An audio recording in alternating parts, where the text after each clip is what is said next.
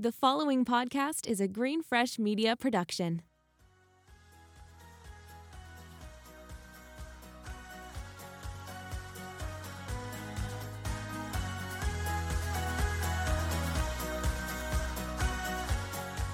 Welcome to Is There Kale in My Teeth, the podcast. I'm your host, Rifki Rubinowitz, an interior design trained, lifestyle and wellness expert, mom to 3 girls, and editor of Mishpacha's Family Room magazine. On each podcast episode, you will meet incredible women who have empowering, entertaining, and educational messages to share with me and with you. Stick around. It's wild and it's raw, just the way we like it. My name is Rifki Rubinowitz. I have a background in interior design. That's actually what my degree is in. But currently I am a lifestyle and wellness blogger, as well as editor. Do you know Mishpacha magazine? Sounds really familiar. I mean, I for sure like have come upon it, but okay, amazing. So Mishpacha magazine is a magazine catered to Orthodox Jews. Specifically, I work for the food, and I am the editor of their interior design magazine, which is distributed worldwide. So it's a wonderful opportunity to be able to marry my love of interior design with literature. And so that is kind of where Kale in My Teeth was born, which is an amalgamation of all of that. Yeah, that's amazing. Yes. So I would love to, not yes, that's amazing. Yes, I'm done. I love what I do. Oh, okay, yeah. So please introduce yourself to any of my followers who are hearing about you for the first time, or listeners who are finding this episode later. Sure. So my name is Melissa Lovey. I am a jewelry designer, manufacturer, and I'm a mom and a wife. And I feel very lucky that I get to do what I love every day. Mm-hmm. So your brand is highly well known. When did you conceive Melissa Lovey, and how long did it take for you to kind of grow your following and, create an element of notoriety in so many jewelry lovers' homes? Yeah, so I started my brand, I think it's going to be 9 years in January. Yeah, so I feel like that's a long time ago. It was my first baby. I listen, like, it's so funny because a lot of people see things on social media and you think things are like an overnight success. It took me time, and it took a lot of struggle and sweat. And I don't know how many people know this, but especially in like the beginning days, like I was actually making the pieces. So it was a lot. And the journey, like for me, especially like with respect to social media, kind of started out of necessity. I mean, 9 years ago, Instagram was like a place where like you showed like your avocado toast. Like businesses weren't on Instagram 9 years ago. It was kind of like the Wild West. I mean, I guess it still is today. But yeah, I didn't have any relationships with buyers or stores. I didn't know how to get my jewelry seen. And so I just started posting pictures from my dining room table onto Instagram. And like the earlier pictures are so cringe when I look at them. But it's funny to see how I could have never in a million years guessed that from posting pictures like that, I would have become in contact with stores and start doing wholesale and then move back to D2C. Like it's just been such a evolution from the start. What would you say some consistent characteristics are for entrepreneurs, and especially creative business women? Because it's hard to kind of marry creativity and business savvy. What do you think some consistent characteristics are that you see across the board with businesses that have reached success? So I think something that's really important is that you have to love what you're doing with anything. I think even like, for example, like even a doctor, you have to love what you're doing. You have to believe in what you're doing, and believing in yourself is so important. I still struggle with that. But I think it's something where if you know you're putting out the best version of yourself, you know you're putting the best product, and you continue going, I think eventually it's going to catch on. Eventually it's going to catch up. I mean, there is a piece of everything for everybody. I'm an abundance believer. So I really, really think that there's enough for everybody. And I think as long as like you're putting in the work, you're putting in the due diligence, you're going to get there. I love that. It's such an important message. And I feel like recently, so many women that I'm speaking to, including myself, are actually really finding that groove where, you know, I said this on last week's Kale in My Teeth. If you are worried that the influencer industry is oversaturated, yeah, it is oversaturated, but that doesn't mean that there isn't a spot. You know, you could say that about any single industry. And if you really feel like you're bringing specific to the table, and of course you're bringing something specific, we're all unique. Yeah, 100%. I mean, cut you off, sorry, but the jewelry industry, on Instagram, everyone is trying to do something. And you know what? That's a great thing. I think it's amazing to have everybody, you know, dip their toe in, try something. And I think as long as you're coming at it with your own spin, your own edge, doing it in a way, I think there's room for everybody. I really do. Yeah. And I mean, for anybody who's listening or who has, you know, followed me from like years ago, I think that it's also okay to kind of accept that it might take you a bit of time to really find that specific groove. You know, I know with myself, I started my Instagram as a strictly food account because I wanted to get a publisher's eyes on my page because I wanted to put out a cookbook. Oh, wow, that's so interesting. That's very smart. Yeah, I guess so. I mean, organically, there were so many micro goals that I either reached or didn't know I wanted to reach that cropped up along the way that gave me feelings of fulfillment that I pivoted without even meaning to because I kept leaning more and more and more into what felt right for me, which is essentially a brand that's really hard to capsulize in a quick elevator pitch. I'm still trying. So I definitely relate to that. I want to talk a little bit about influencer partnerships. You know, I've spoken to brands or brands have reached out to me where, you know, sometimes we'll get into a long conversation in that initial pitch or briefing, and they decide that they're going to air their grievances over previous influencer partnerships that have not gone the way that they had hoped. You know, sometimes they'll say, if you're charging ABC, I don't necessarily feel like I'm getting that kind of return on my investment. So obviously, to go without saying, I'm the biggest advocate for what influencers are doing. But from the business perspective, I'm curious if you can speak to any of that. What are the pros? What are the cons? What are some positive experiences? And what kind of experiences working with influencers have you learned from? Okay. So I feel like it's such a loaded question. And I'm like tiptoeing around. I want to be honest. And also I've built my brand around influencers. I mean, I've even turned myself into somewhat of an influencer. Right. So I'm like eternally grateful for the influencers and for, you know, just for helping build my brand. And I think though that what you're speaking about in certain businesses experiences is I've heard that a lot. I help, but sometimes I mentor people that are starting businesses or small businesses and kind of help them navigate the influencer journey. And it's tough because how do you tell someone to spend X amount of money? You don't have a guarantee on your return, especially smaller businesses that they don't necessarily have capital for marketing. And so it's the kind of thing that unfortunately works trial by error. You are never going to know if someone's going to convert for you. I mean, to take a step back from this, like I believe there's two kinds of influencers. There's someone that is a great converter and there's someone that's great for content. So an influencer that has great photos, the brand can use the photos, and then there are influencers that provide a main version. They're selling your pieces, whatever part of your brand resonates with their audience, it works. So I've been lucky that I've been able to find the magic with a select few influencers. Now, that's not to say influencers that don't work for me might work for another brand. I think that's part of the art of finessing with a business is trying out different people. Trying out working with different influencers, try out different niches. Like you never know what is going to be the right fit. The one thing that I think that I have done right, and I continue this till this day, is that I will not give a contract to an influencer, meaning I won't pay them unless they accept a gifting or unless they own the jewelry prior. Because if they own the jewelry prior, they've tried it out, it's going to be authentic to them, to their audience, to really make sure that it's something that they love and that they're wearing.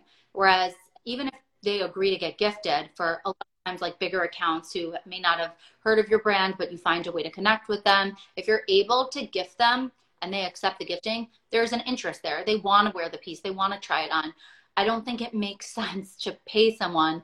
And a lot of these influencers are making a lot of money. And I'm talking about people that have millions and millions of followers. But if they're not willing to try your product, where's the loyalty? You know, it's got to work both ways. I mean, I was talking about this with someone that I run my business with today, I was saying, I always feel like this small business, and I'm putting myself in that category, always gets lost. Like we don't have a voice, you know, I don't want to say I'm sick of it, but I want to be an advocate for it. You know, like smaller businesses, they deserve to be heard. We don't have the capital for mass marketing. Especially like there's a new app, there's a new way of marketing every single day. And so I really feel like there's got to be some give and take with an influencer. They have to be willing to be like, okay, I'm a fan of the brand. Let's try to connect that way. Or sure, let me try the piece. Let me see how my audience responds to it. I'm not saying put out a code or try to like convert it for me, but I just want to see, is this something this person likes? Do they understand the brand? And I think once you find kind of the right fit, and it's funny because I found the right fit within different kind of, I don't want to call them niches, but I think it's funny, like especially my brand, we have like two vastly different audiences that love the same product. Funny because the influencers that we have found to represent them are so different, but their audience gravitate towards the same thing. So it's just, yeah, that was like my long-winded answer. No, that was so insightful and super helpful. I guess my follow-up question is, I mean, anybody who's dipped like a fingernail in the industry speaks to the power of the micro influencers. So, and to anybody who's listening, just to dial that back, what that means is sometimes influencers or micro influencers with smaller accounts, their conversion rates are higher because everything feels so authentic, because you really feel like you're chatting with a girlfriend or a guy friend or somebody that really feels like they have your best interest at heart. My question is your goal to get on the radar of influencers with millions of followers? Or as a small business, do you find that, you know, connecting with the influencers that are of the same, I guess, demographic or desired engagement yields a better result for you? Yeah. So I'm just going to touch back for a second on the first thing you said, because it's so insightful and people should understand this. I've worked with influencers that have 5,000 followers who can't even do a swipe up. And I've worked with influencers, and I'm not going to name names, so no one ask. I've worked with influencers that have millions of followers who are extremely popular. The conversion we would get with smaller influencers, it's exactly what you said, that you feel like you're talking to a girlfriend, or you feel like you can trust them even more. And it's not just about a paid opportunity.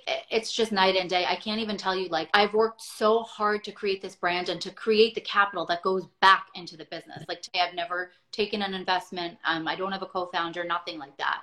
And so to invest, let's say it's $10,000 in an influencer to do a series of stories to promote a sale, if they have millions of followers, to not even make an ROI on what you're putting out there, you feel like someone's punching you in the stomach. You know, it's so gut wrenching. Like I see it in my eyes. I'm like, that's like 3 different rings that we could have created for the next collection. Yeah, it's a lot. You know, though, it's funny. There's a catch-22 as an influencer on the other side, although it's nice that you can kind of speak as the businesswoman and as the content creator. But when you are an influencer who has trained your community to expect things like constant swipe ups and constant codes and brand callouts, then your community knows to go to you when they're looking to shop. The downside and disadvantage of that is that sometimes they will say, why can't you do less advertising? Why can't you show us more? So that's like the upside, is that you're making more money, your conversion rates are super high, your brand partnerships are successful. The disadvantage is that sometimes your community is like, we just want organic content, but they're training their community to go to them to shop, versus an influencer. I'm looking for an example, but it's really me, let's say, who really takes on a super select amount of partnerships. The advantage of that is that most of the time I'm really just creating content that I'm just so on fire and passionate about.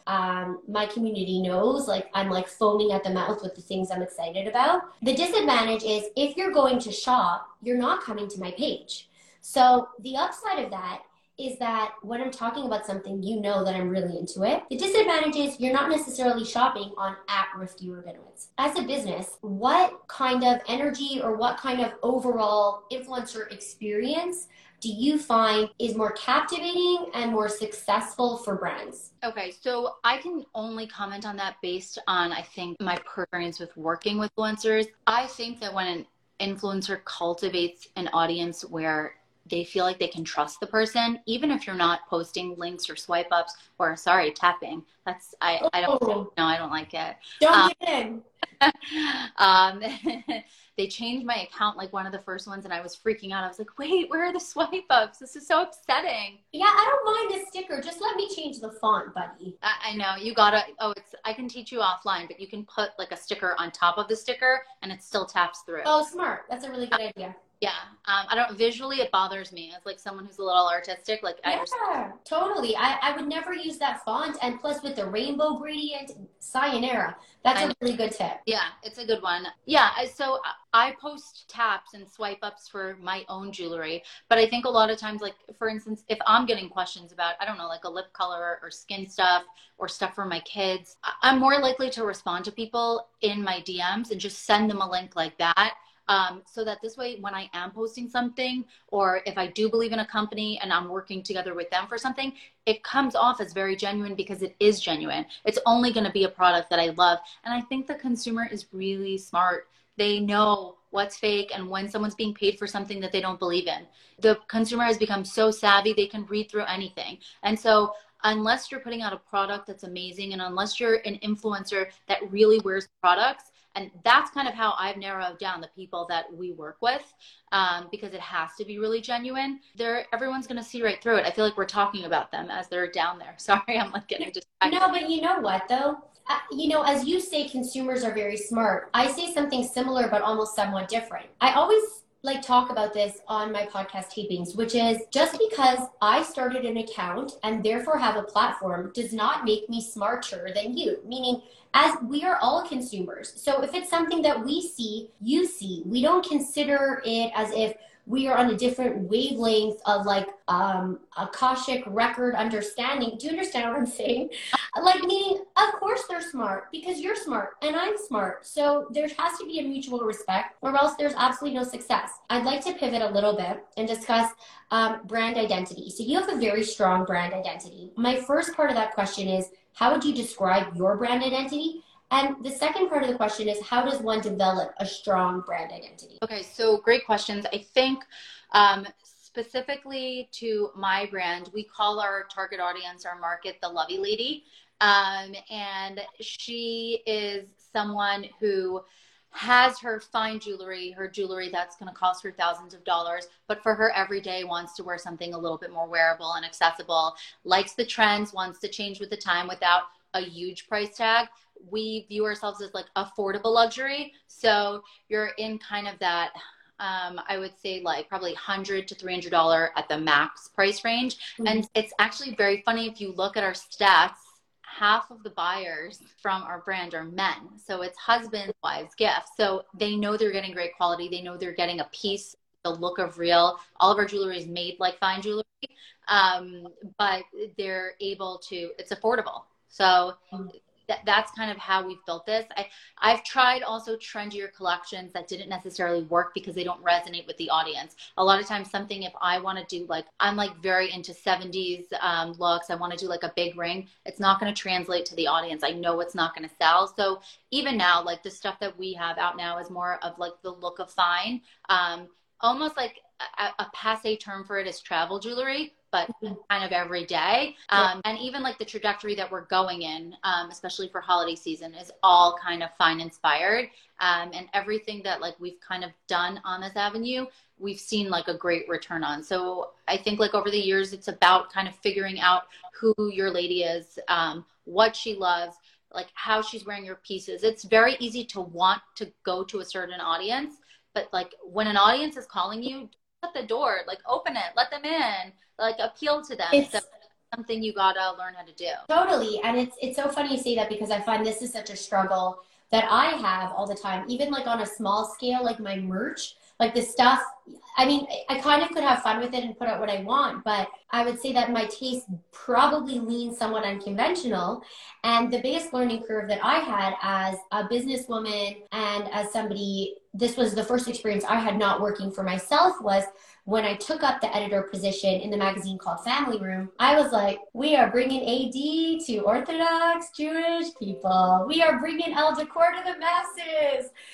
Price upon request, everything, I had my visions. I was bringing like in inspiration from designers from like Scotland and Berlin. I'm so passionate about interior design. Super excited to educate people who maybe don't necessarily spend as much time researching it as I do. Like anybody who's listened to me talk about this, you know where this went. But my first issue did not do well because everybody was like, where did this come from? This is not what we want. This is not the energy of the magazine. And I was like, okay, cool. So this is where letters to the editor go. Like, okay.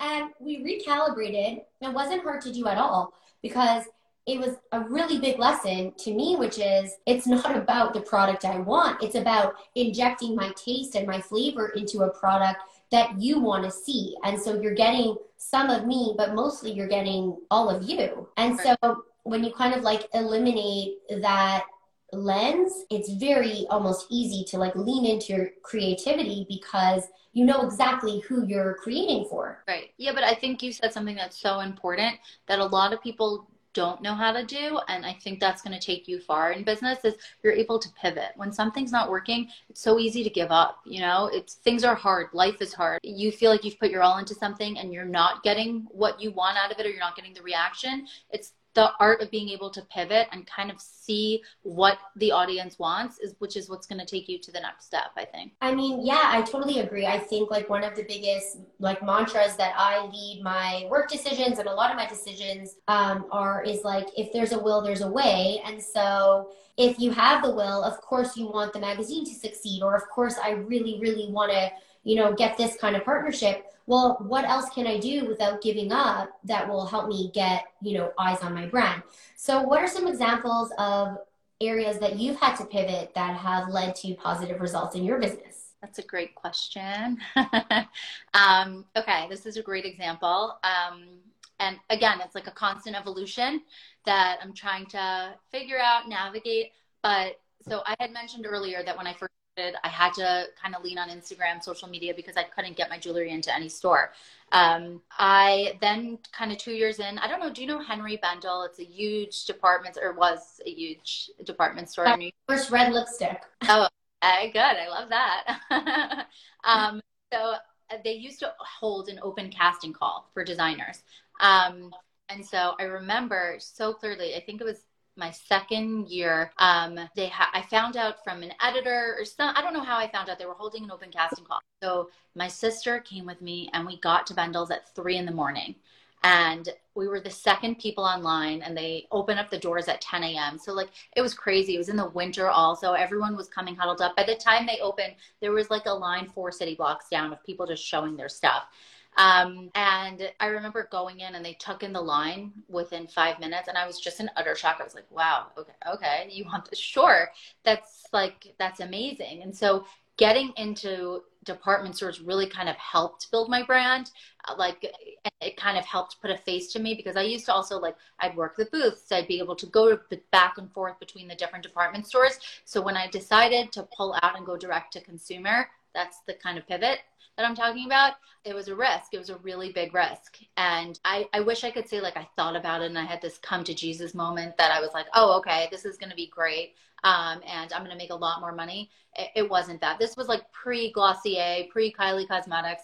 D2C wasn't a sexy thing. That's direct to consumer for whoever needs that. But when I did it, within 3 months of pulling out of wholesale, again, they were taking 70% cut. So I was barely breaking even on it. And for me at that point, I was just growing my brand. It wasn't really about making the money. It was more of oh, wow, this is so cool. All these people are wearing my pieces.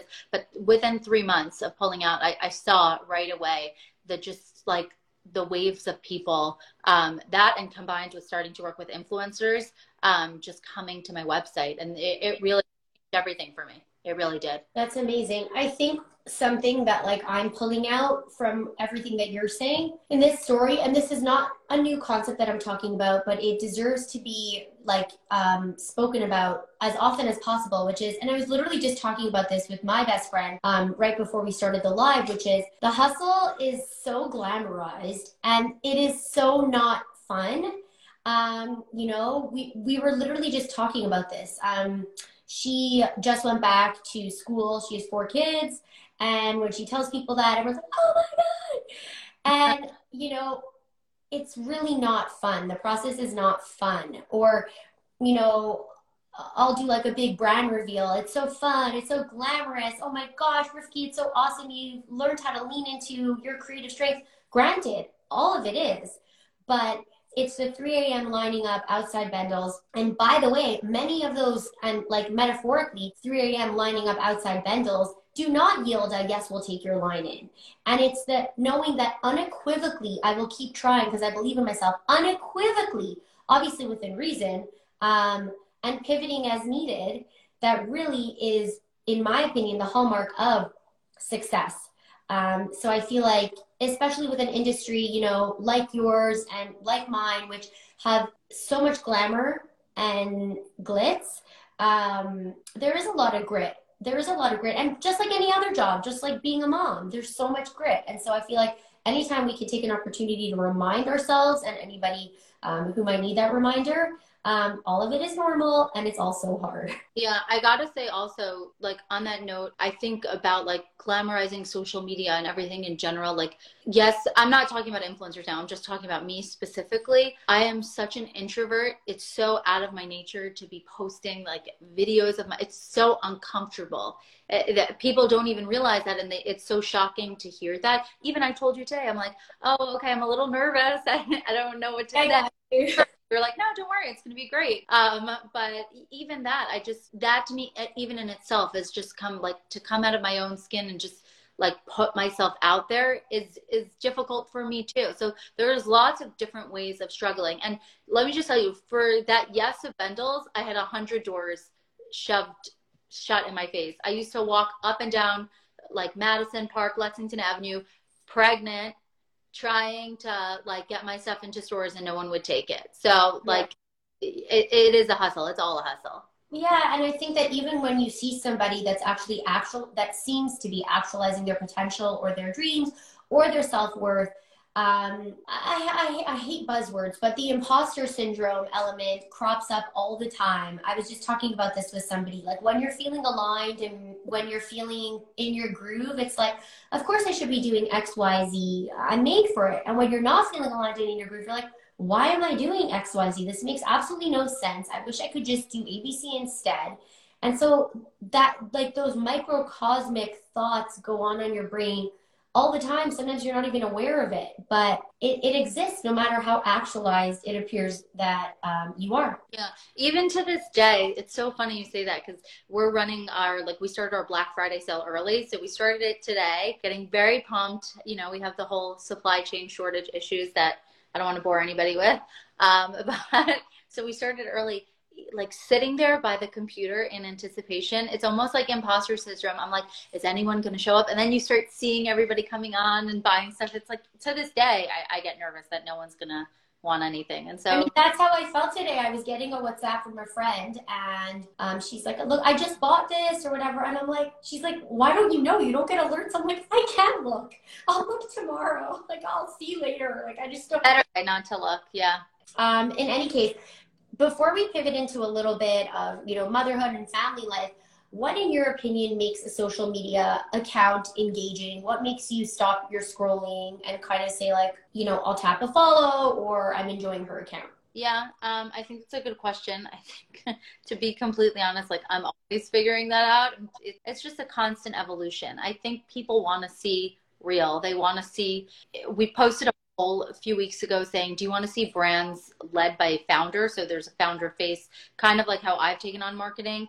You see a lot of brands that way. I mean, even like any of the Kardashians or any kind of reality person that launches their own brand, they're usually the face of their brand versus there are other brands where like there's no face, like Lululemon or The Gap. And almost, I would say like almost 100% of everybody's like, we want to see the founder. We want to see the story. And so I think people really want to see like how pieces are made, what's production like. They want to see your struggles. They don't want to just see the glamorization of everything. I think when you can kind of touch on things that are a little bit more personal, depending on like your own comfort, I think people like to see that it's kind of a window into your life, and it makes them feel like they're not only supporting your life when they invest in you, but also like they believe in you. They're rooting for you. It's nice.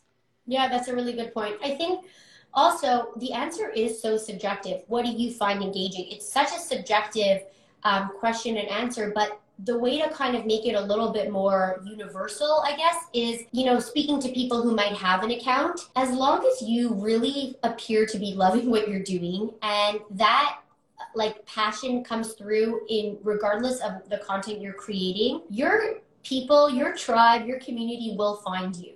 Ultimately, I get asked daily, weekly to do more fashion. And I feel like there are so many incredible fashion bloggers out there who are dedicated completely and totally to bringing fashion to the forefront of people's Instagram page. And while fashion is a massive passion of mine, there are so many other things that I am passionate and intrigued, like that I find intriguing, that I almost don't want to clutter that space. And I want to say, well, this is the Rifki space. We're going to do this too. And you'll see snippets of fashion, but if you follow me long enough, you'll know we're going to also be covering A, B, and C. And so I think, I hope people are enjoying it, because I'm loving that you can kind of figure out what works for you. And if you're engaged as the creator, I think you can somewhat assume that the community is engaged around you. Yeah, I definitely think that. But I also think, like, to your point, I don't think anybody needs to feel kind of held into one area. Let's talk a little bit about what kind of steps you did on the back end of your business to really scale it. I know you mentioned that getting into the department store was really helpful, and then you switched to direct to consumer.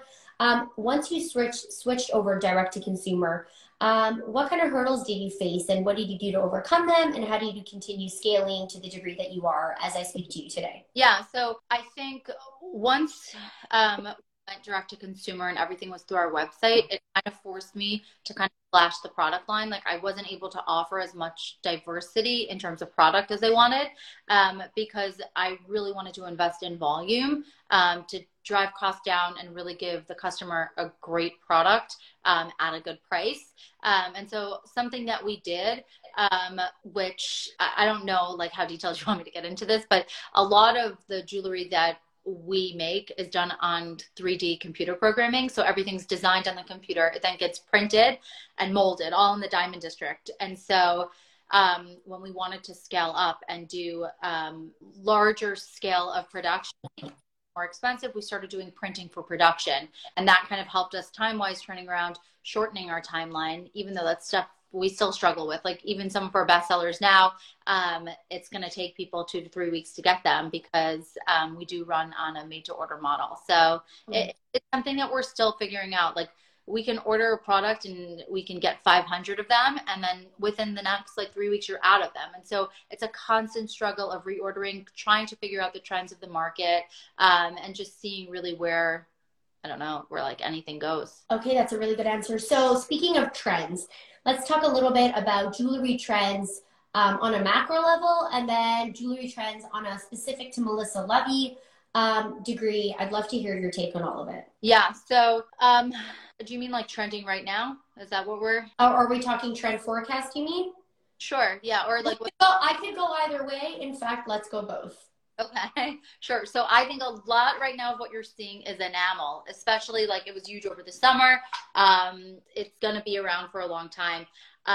Enamel works really well when you can find it inexpensively. I think it's very difficult to do enamel nicely and done well within the US, and also offer it at a good price point. I don't necessarily think that, I mean, listen, it's something that we tried. It definitely had an audience, but it's not for our girl necessarily. Again, we did a lot better when we introduced more fine looking items. So for instance, pearls are huge now. We launched, I think it's 8 SKUs of pearl earrings over the last couple of weeks. And even now, when we started Black Friday, we've never had a new product top the Serenas. And I wish I was wearing them now, even though these did really well also, but it's a double pearl. It's called our carry stud beyond. So it's so interesting to see that a pearl, which is typically a more classic style, we kind of edged it up. We gave it a more modern baguette. That's our signature type of look. And people are really, really loving it. So that's fun to see the pearls really taking off. Mm-hmm, mm-hmm. So your brand speaks very much to the classic kind of elegant, almost evolved woman. Would you consider, tapping into looks that are a little bit more, I would almost say like downtown, like a bunch of layered earrings and things like that? Or do you find that when you've tried that in the past, as you said before, it doesn't do as well? So that's something that we kind of navigated season to season. So again, like because we're designing and making our own pieces, we kind of get to go into whatever category that we want to within the space. A lot of times it's easier to kind of go with the pieces that are going to sell, because at the bottom line is you want to convert, and you want to be able to create more pieces. But at the same vein, I'm not going to sit here and make a tube hoop where you can find a tube hoop on Amazon for $20 that's better quality than you're getting for $300, because the plating's not going to wear off. So you got to be careful when you're creating your own product and you're investing capital in there. You want to make sure that you're putting something different into the market. Now, I think the way people interpret the brand, whereas like you can find different earrings from us and kind of go and stack your ear and do pieces that are a little bit edgier. I think it's all the way in you style it also. But I do think that as my brand has gotten more successful and it's evolved, I've become more confident in knowing like, okay, these are the pieces that are going to do well. Just because someone's selling a certain like necklace, it doesn't mean we have to go into that category if I don't feel like we can move it. It's tempting, but no, I totally get it. I mean, that touched on what you were saying, that ultimately you are creating, with your injection of taste and style and perspective on trends, but for the consumer. What goes on in the Melissa brain of goal setting, things that you've either wanted to conquer or looking to kind of accomplish? Which is a different question than saying, where do you see yourself? But it's like, what are the recurring thoughts you have that kind of keep you motivated or help you focus on a goal? Yeah. So I think for me, when I started this, it was out of like a reason I was kind of jealous of my friends in college that kind of had a family business to go into. I know that sounds so silly, but whether they had like a real estate company to go into, or like even someone who like became a lawyer and their dad was a lawyer and they started working for that law firm, I wanted to create something that like my siblings and I can always be connected. And I didn't want to like ever lose that family connection. That was something that at that time I was a little afraid of. And so like, even for my daughters now, like I wanted to create a brand that would be a family business. And so that's always been something that's been in my mind. I've never spoken about it before, just because it almost seems like silly, like a 9-year-old brand to be talking about it, to becoming a legacy brand. And especially because I have so much to accomplish, but it's definitely something that's in my mind. Like I want to be able to hand off something like to my family or work with my family in some capacity. I mean, none of them want to work with me, Rifki, but very relatable. I think that as mothers, ultimately it comes back to whether we are aware of it or not, but wanting to set a good example and wanting our children, as we are proud of them, wanting them to be proud of us. And I always say this about Instagram, and it's, part idealist, part naive, but also part really just positive. Everybody loves to focus on the danger of social media. I actually have someone coming on in a couple weeks who will be teaching us how to create safety filters and things like that on our phones and our iPads, just because the internet is such a gross place and I know so very little about it. So that's not to say that I'm completely blind, but I like to focus on the fact that all you have to do is have a desire to create and the ability to work hard, and you have a free opportunity for a platform to launch a business. And to me, I think that we're in this incredible era where women like you and I have really built careers out of just utilizing social media. So whether my children go into social media or not, completely not where my head goes, but my head goes that they should listen to that inner voice and say, look, my mom made a career out of social media. It can't be that bad. What can we do that like helps us play into our creativity as adults and helps us feel playful and helps us remember what we were like when we were little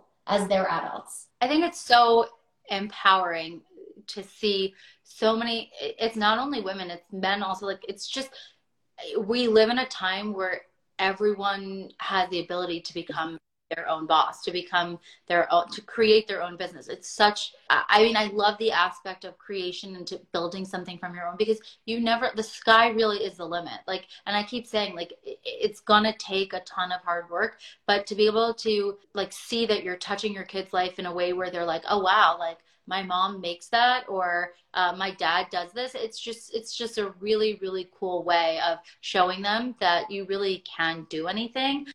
I think part of it is also like you have to, at least I joke about this with myself, that when I started this, and this isn't a nice thing to say about myself, but like I was lucky that I was dumb enough to start it when I did, because if I actually knew all the work that went into it, I don't think I would have been able to be like, okay, let's go do this.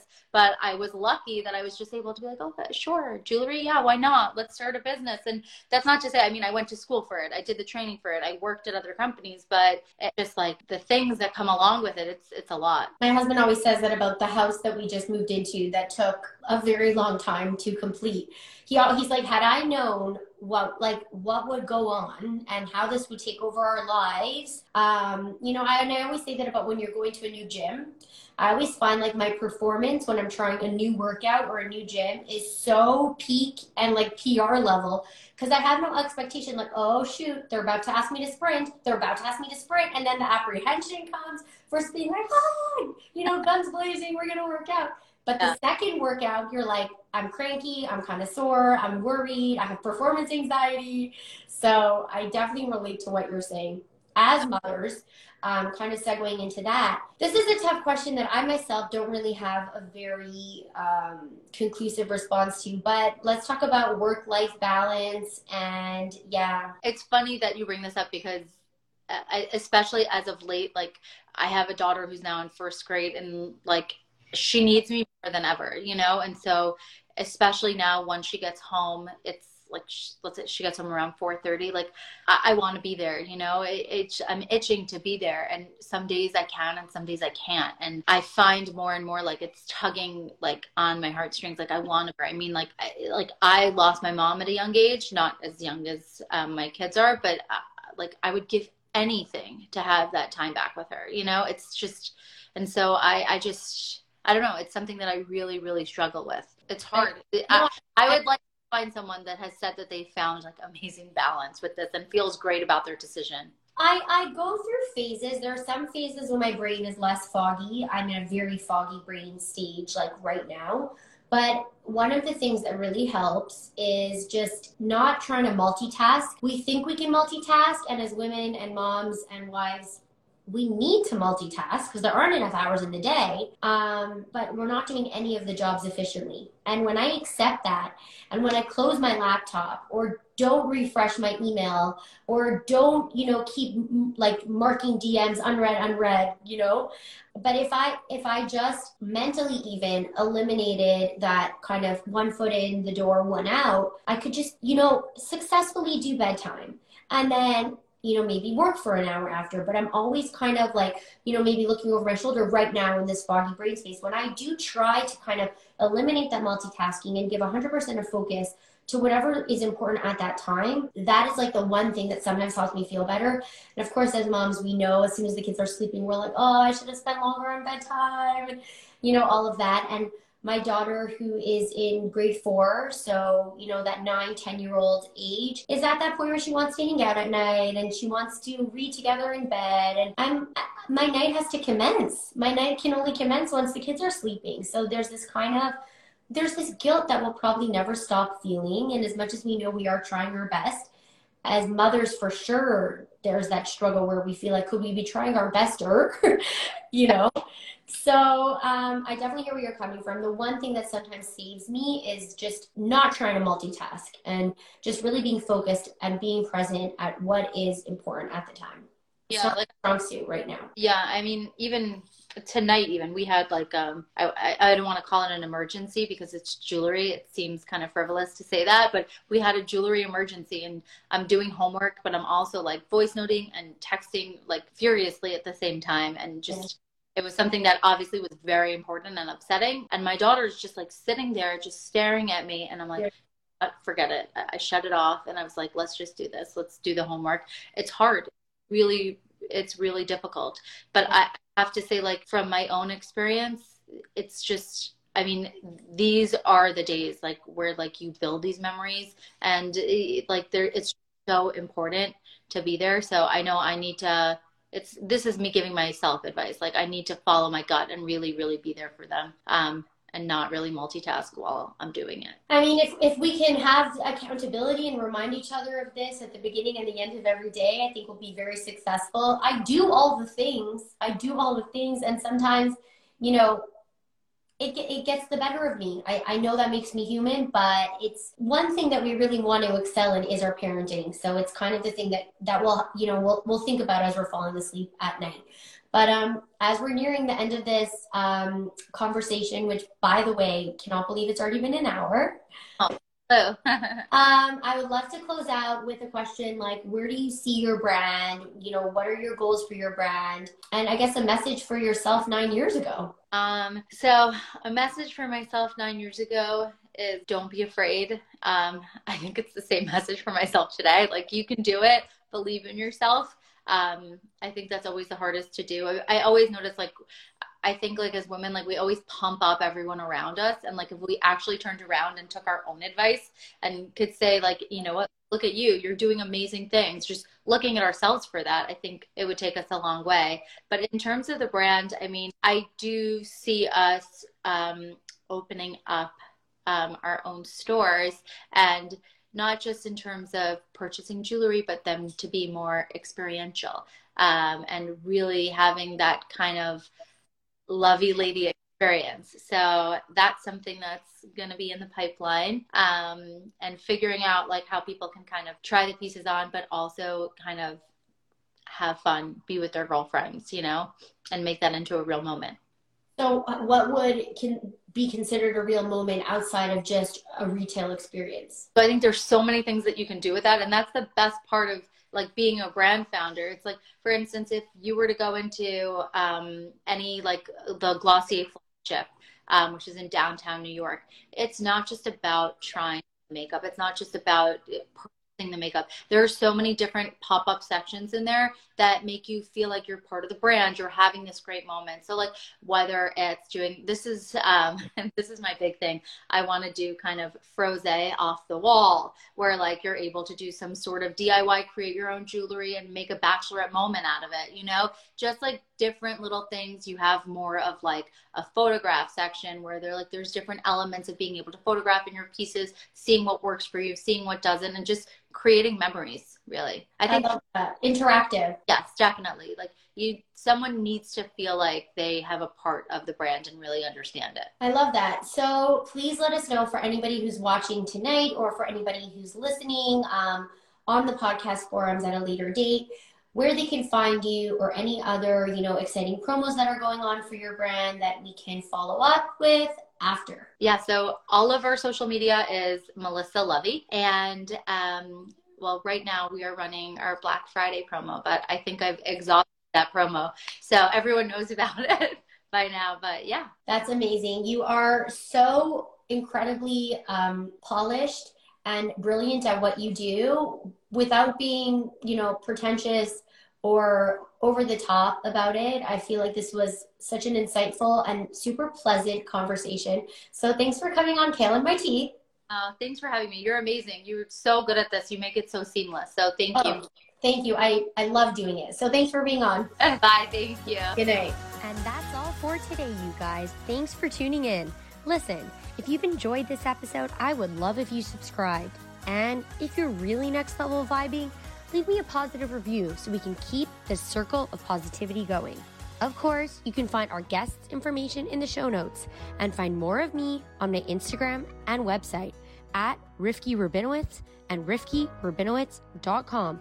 Have a good one, okay? Stay cool.